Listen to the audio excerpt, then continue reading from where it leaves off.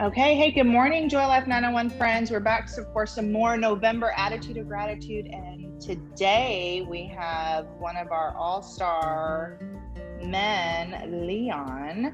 And so, Leon, can you just tell us some things that you're thankful for? Well, I'm thankful for my family, and I'm thankful for being on Breakfast Club every Friday online, since we can't be physically in person. Yeah, I know it is great that we can still feel connected even though we're not chowing down on some biscuits and donuts. And whatever, I don't know if are you orange juice guy or a milk guy, coffee guy? I don't think you like coffee. I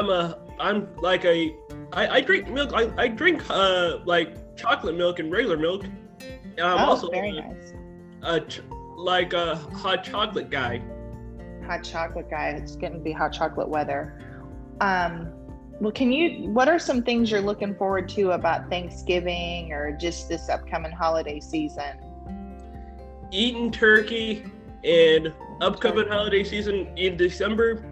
Looking for 2020 to end. Round of applause to that. 2020 to end. I like that.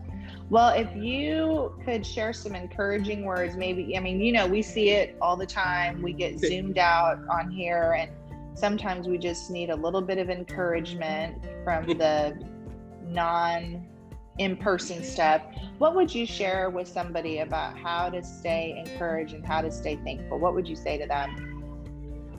Honestly, you should just be true to yourself and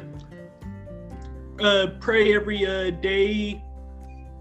Read the Bible as much as you can and try to stay focused and do what you need to do to get stuff done.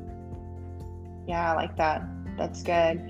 Leon, thanks so much for sharing your thoughts, and we just love you so much. And thank you. Thank you for helping us remember to have an attitude of gratitude.